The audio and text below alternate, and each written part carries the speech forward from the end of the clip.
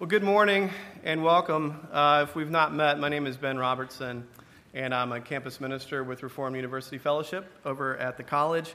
And so particularly if your parents here in town visiting your William & Mary students, we're so grateful to have them to be a part of this body, and it's my privilege to serve on that campus. So thank you for being here, and I'd love to meet you afterwards if you have time to stick around. Today we're going to be looking at a few stories that Jesus told, some parables, when he was invited to a party, from Luke chapter 14. I'll give you a second to turn there. Luke chapter 14, starting at verse 7. Again, the context, Jesus is a guest at a dinner party. I hear pages. I'll pause. Luke 14, starting at verse 7. Now he, Jesus, told a parable to those who were invited when he noticed how they chose the places of honor, saying to them, "When you are invited by someone to a wedding feast, do not sit down in a place of honor, lest someone more distinguished than you be invited by him, and he who invited both will come and say to you, 'Give your place to this person,' and then you will begin with shame to take the lowest place. But when you are invited, go and sit in the lowest place, so that when your host comes, he may say to you, 'Friend, move up higher.' Then you will be honored in the presence of all who sit at table with you. For everyone who exalts himself will be humbled, and he who humbles himself will be exalted." He said also to the man who had invited him, "When you give a dinner or a banquet, do not invite your friends or your brothers or your relatives or your rich neighbors, lest they also invite you in return and you be repaid. But when you give a feast, invite the poor, the crippled, the lame, the blind, and you will be blessed because they cannot repay you, for you will be repaid at the resurrection of the just." When one of those who reclined at table with him heard these things, he said to him, "Blessed is everyone who will eat bread in the kingdom of God." But he said to him, "A man once gave a great banquet and invited many. And at the time of the banquet, he sent his servant to say to those who had been invited, 'Come, for everything is now ready.' But they all alike began to make excuses. The first said to him, 'I've bought a field and I must go and see it. Please have me excused.' And another said, 'I bought 5 yoke of oxen and I go to examine them. Please have me excused.' And another said, 'I have married a wife, and therefore I cannot come.' So the servant came and reported these things to his master. Then the master of the house became angry. He said to his servant, 'Go out quickly to the streets and lanes of the city and bring in the poor and the crippled and the blind and the lame.' And the servant said, 'Sir, what you commanded has been done, and still there is room.' And the master said to the servant, 'Go out to the highways and hedges and compel people to come in, that my house may be filled. For I tell you, none of those men who were invited shall taste my banquet.'" Let's pray and then we'll dive in. Lord God, thank you for your word. We thank you that you are the great host and that you have extended to us this invitation, that you have compelled us to come in and to sit at your banquet, that your house may be full. Lord, fill your house. Please let us have a seat with you. We ask this in Christ's name. Amen. You know, people talk about their favorite news sources, and you sort of have to choose. The big ones are Fox News or CNN, and, you know, which one you pick says a lot about you. My favorite news source is The Onion. I don't know what that says about me, but here's an article I read recently from The Onion. The title is this. If you don't know The Onion, it's a satirical news source. Report. Only 20 minutes until introverted man gets to leave party. San Mateo, California. Here's the article. Having already spent a considerable amount of time quietly examining items around the apartment and standing on the periphery of others' discussions until walking away under the pretense that he needed to refill his cup, local introvert Dennis Brewer reported today that there are only 20 more minutes left before he gets to leave an acquaintance's house party. "I told myself I'd stay here until 8:30, and I already killed about 15 minutes avoiding conversation by circling repeatedly around the table of hors d'oeuvres to appear occupied. and another cumulative half hour pretending to text friends. So I just need to make it a few more minutes, the tense man told reporters while sifting through a pile of coats on the host's bed, as if he was having trouble locating his own jacket, an activity he planned to perform for the next 10 minutes, or until someone else entered the room. If I walk back and forth between the conversations in the kitchen and then the living room for a little while and go back to the bathroom one more time, then I'll have been here long enough to tell the host that I have some work to finish up before going to bed and that I should probably get going. Then it's just a matter of slipping on my shoes and waiting to tie them until I get out the door so that not too many people see me leaving and ask why I'm headed out so soon. At press time, sources reported that Brewer's plans for withdrawal were dangerously imperiled by a partygoer's insistence that the whole group hit up a nearby bar together. End of article. Now, the joke of the article, of course, is that not everyone enjoys a party, right? Sometimes we would rather not be there, and we would like to slip out unnoticed. The truth is, introverts enjoy parties, too. I love introverts. They're great. I'm an extrovert. But the Onion is, of course, sort of kidding. It's kidding, because the premise of the article in the Onion and the premise of these stories that Jesus tells us that to some extent we all want to be at a party, right? Everything about it, the sharing of the food, the sense of community, the sense of belonging, the sense of inclusion, the fellowship of friendship. We all want that. And that's what Jesus is driving at in this story. In that sense, we all love parties. But honestly, when we think about the word party and then God, we typically think of God as the one who's there to sort of calm the party down. Like lights out, too many decibels, people are having a little too much fun for this to be a holy occasion. He's the cosmic party pooper. He's the killjoy. And all this partying seems excessive and frivolous and needs to stop, or at least be settled down a bit. The one thing we see here in our text today is first, that God wants a party. The God that we worship, the triune God, Father, Son, Holy Spirit, He wants a party. We see here that God loves party, and He, in fact, throws the greatest party of them all. But we also see that though He wants a party, He wants a different party.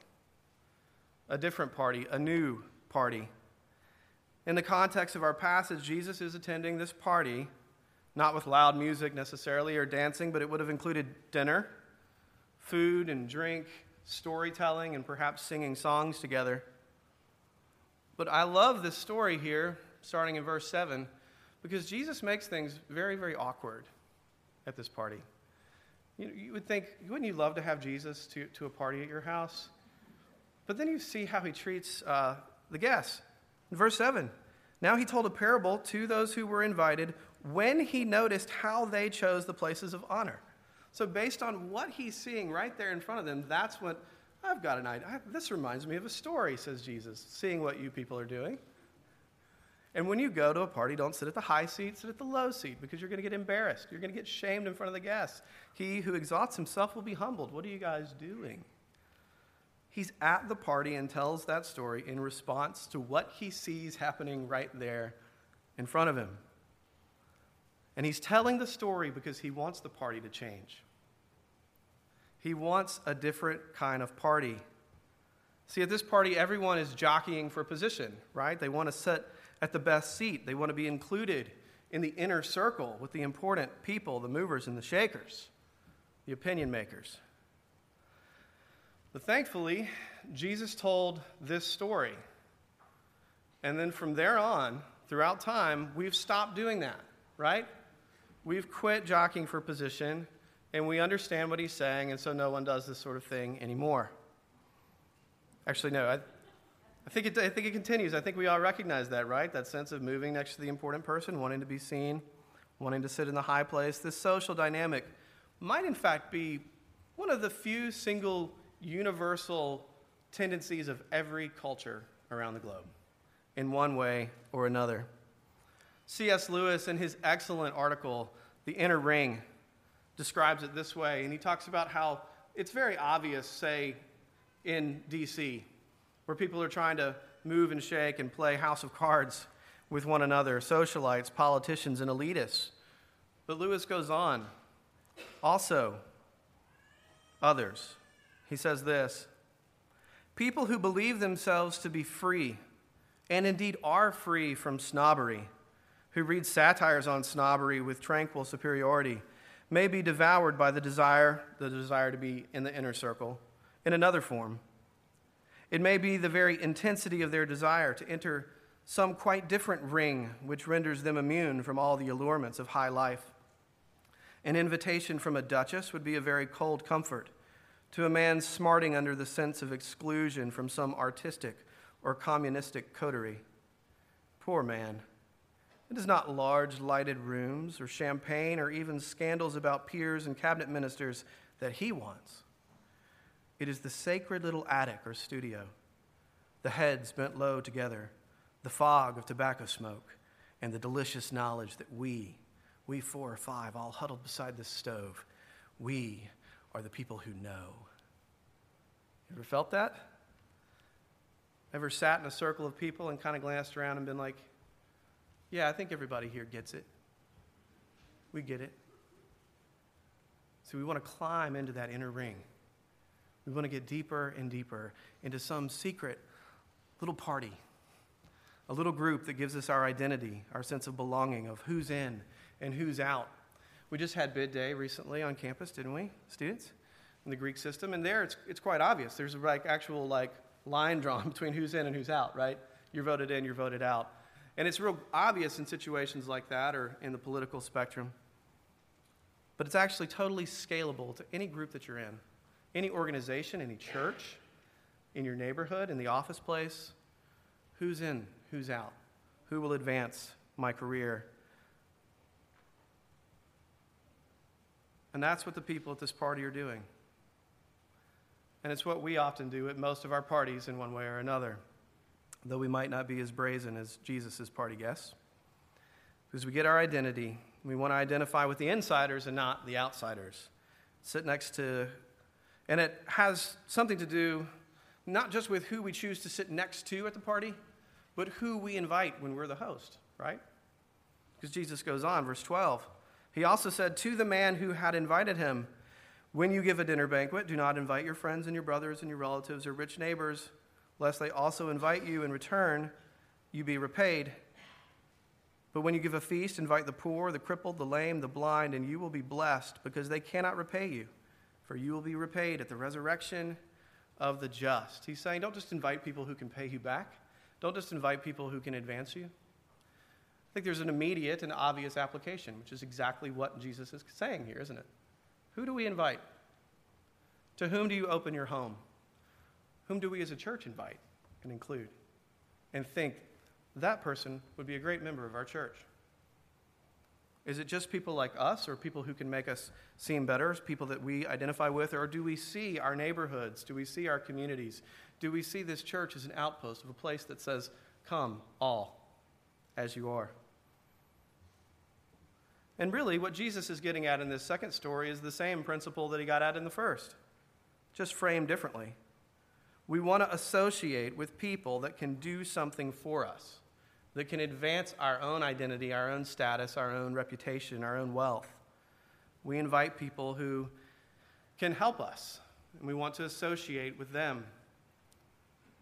Recently, I was looking at Facebook, and I saw a friend that I hadn't seen in a while. You know how Facebook kind of filters who they put in front of you? And the reason my friend Trevor's picture showed up is because this picture of Trevor had gotten a whole lot of likes and comments under it. It was getting attention, so Facebook was like, I bet other people want to know about this, and so here he is on my screen. There's Trevor.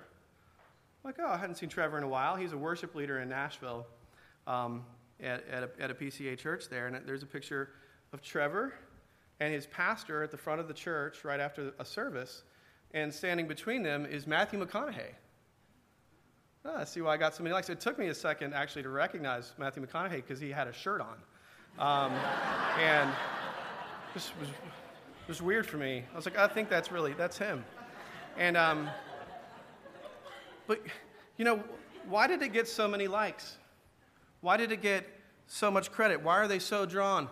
Matthew McConaughey was at our church. Isn't that great? Isn't that special?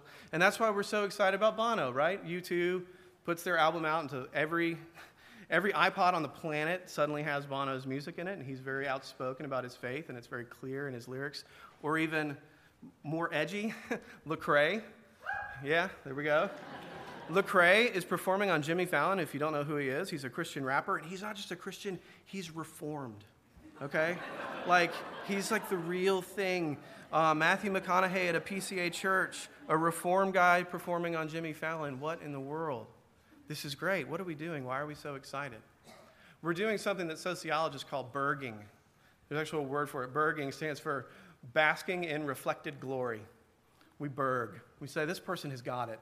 They're important. They're a mover and a shaker. They are there, and we are going to bask in that glory. We're going to share it with them. I'm with Lecrae. I'm with Bono. He's one of us.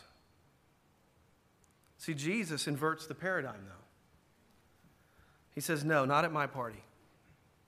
I don't invite you to my party so that I can glom off of your glory. God invites us to his party so that he can share his glory with us. His party and his party alone is an act of grace. When you and I have people over, we may be doing them a favor, but you couldn't really call it an act of grace, right? But with God it is. He shares his glory with us. His party is an act of grace. God wants a party, and a different kind of party. But second, he will have his party. He will have his party. See, after making things very awkward by insulting the guests and insulting the host at the party, there's a guy who sort of tries to bail Jesus out. Did you notice this in verse 15? Blessed are anyone who eats bread in the kingdom of God. Like, it's just sort of generic spiritual statement that's sort of meaningless, but I think we can all agree, right, Jesus? But Jesus doesn't let him get away with it. He continues. He's like, no, let's keep going. And he tells this other story of a man who sends out the invitations. The save the dates have gone out, and they've gotten a little bit of a sense of who's coming, but then the day of the great feast comes, and the RSVPers aren't showing up.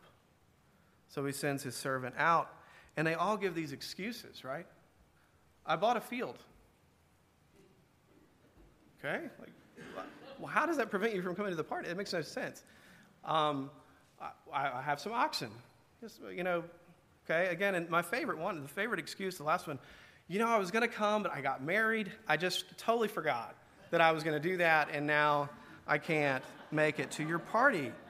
These are ridiculous excuses understood in their local context, and they're actually insulting to the host who's invited them. Because these men missed that the party was an act of grace. They thought that they were the life of the party. That they were doing the host, in this case God, a favor by attending his feast. Have you ever experienced that? Ever done that with another person? You're doing them a favor, or had someone over and they treated you as though it was quite your honor to have them for dinner. That's how this parable is telling us that we treat God. He's very lucky to have me here. And they give these excuses because they're too busy doing life to enjoy the feast laid out for them. Too busy with their affairs, with their goals, with their agendas. Are you? Am I? Too in love with my own self-importance and ministry goals to know that God is there. Now, God is at work in your jobs and in your goals and in your neighborhood. But are you so focused on those things that you've missed him in the process and living for yourself? And Jesus is saying, no, you don't get it, to these partygoers and to us. But guess what? He says the party will go on. The party will go on. He sends out the servant to go gather all the people that you didn't want to invite to your party in the first place in this story. And he says, go get them. And then he says, well, there's still room. What a wonderful verse. There's yet more room. He says, no, go to the hedges. The guy falling asleep under the bushes, rouse him, compel him to come in. My house will be full, he says. What's interesting is when I read this parable, I instinctively identify with the first group of people, the ones invited. I see myself that way, but the fact that I've come into the feast, which I believe by faith I have, actually means I was the guy asleep under the bushes. But that's what it means to be here. That you've been roused, that you have been compelled, that you have been brought in, though you're not whom others might expect to be at the party of Jesus. Lewis, in his essay, says this interesting thing, this sense of always wanting to be on the inside and being afraid of being an outsider and pushing and shoving to get your way in. He says this: until you conquer the fear of being an outsider you will remain. As long as you're afraid that you don't belong, then you can't get it. But what Jesus is saying is, you belong. All of you. It is given. My party is an act of grace. You belong here. A couple of applications. If you're arrogant, you probably don't know it. But if you think yourself important, if you think you're lucky, or that God is lucky to have you on his team, and that you're going to work your way in deeper and deeper to the inner and important rings, woe to you. Get over yourself, and you will not find joy and you will not find a feast in the center of that ring. Like an onion, it will peel away and peel away and peel away until there's nothing left, just you alone. But second, if you think that you don't belong, if you come to God, to community, to people, to this church, and think, I just don't really fit in here, this isn't for me, I don't know what these people are saying, I don't know what's going on, you do belong. The party is for you. And that party is an act of grace. You do belong. I've been reading over the last year or so The Hobbit and The Lord of the Rings to my children. And a couple months ago, we got to the stage in The Fellowship of the Ring. If you're not familiar with the series, sorry. There's this scene where Frodo, a hobbit, who's a very small creature, little man, is at this banquet of a king named Elrond. And there's all these warriors and princesses and famous people that he's heard about in poems. And then he's there at this banqueting hall at a table. And it's this wonderful thing because he feels like, I just shouldn't be here, you know? And they even have to go and get cushions on the chair just so he can sit up to be at the table and actually be able to make eye contact with a dwarf. That's how small he is, right? But there's this moment that Tolkien describes as he's sitting at the table, and he begins to look around, and at one point the king looks his way and acknowledges him just with his eyes. And Frodo suddenly realizes, as ridiculous as it is, this little guy sitting up on cushions at the banqueting hall, that he's wanted there. He absurdly doesn't belong at the table, and yet he completely does. And from that moment onward, he has the night of his life. He enjoys the feast in front of him, the conversation around him. He's full of joy and happiness. It's one of the best nights he's ever had.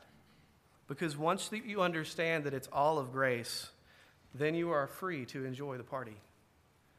You don't have to worry about where you're sitting anymore. You're just overjoyed to be there. And God has invited you because he wants you there. You don't have to jockey for position or get in his inner ring. There's no haves or have-nots, just pure joy at the table, at the feast. This idea of a wedding feast is central to the heart of Jesus. He worked his very first miracle at a wedding feast. We see in his lifetime he attends parties quite regularly. And then, of course, the scripture describes the return of Jesus. After his death, resurrection, ascension, his return to earth is pictured as a wedding feast, as a giant party, the wedding banquet of the Lamb that he shed his blood to provide for you and me. I want to read to you the lyrics of a song. It's called Chariot by a group called Page France. And I love their imagery. It's a little kooky and weird and odd. But they take the imagery of a wedding feast. They take an imagery of a circus. They love, and throughout their music, they describe God's people, the church, and the kingdom of God as a circus show with Jesus at the center directing the whole thing. And then the lyrics of Swing Low, Sweet Chariot kind of all mushed up into one. I want to read it to you because I think it really captures what's going on here. It says this: swing like a chariot at the trumpet call when we're all unsaved. Swing like a wrecking ball, like a heart of God What a mystery. Filled with the wedding feast, for the snakes and bees with the angel teeth swing. Come and carry us, come and marry us to the blushing circus king. And dance like elephants as he comes to us through a fiery golden ring, with a violin and a song to sing as he brings for us our wings. Now he's one of us, plays the tambourine, breaks the bread for us and sings. Will you wait for us? Will you stay for us? Will you grace us everything? You are a wrecking ball with a heart of gold. People wait for it to swing. Like a chariot, swing it low for us. Come and carry us away, so that we will become your happy ending.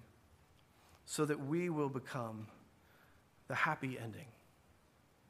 I love that song. It's weird, isn't it? But the imagery of Jesus dancing with a tambourine, the phrase, now he's one of us, breaks the bread for us and sings, Jesus has come, and he will return and throw that party. And he is saying to us in these parables, I will have my party, and it is for you.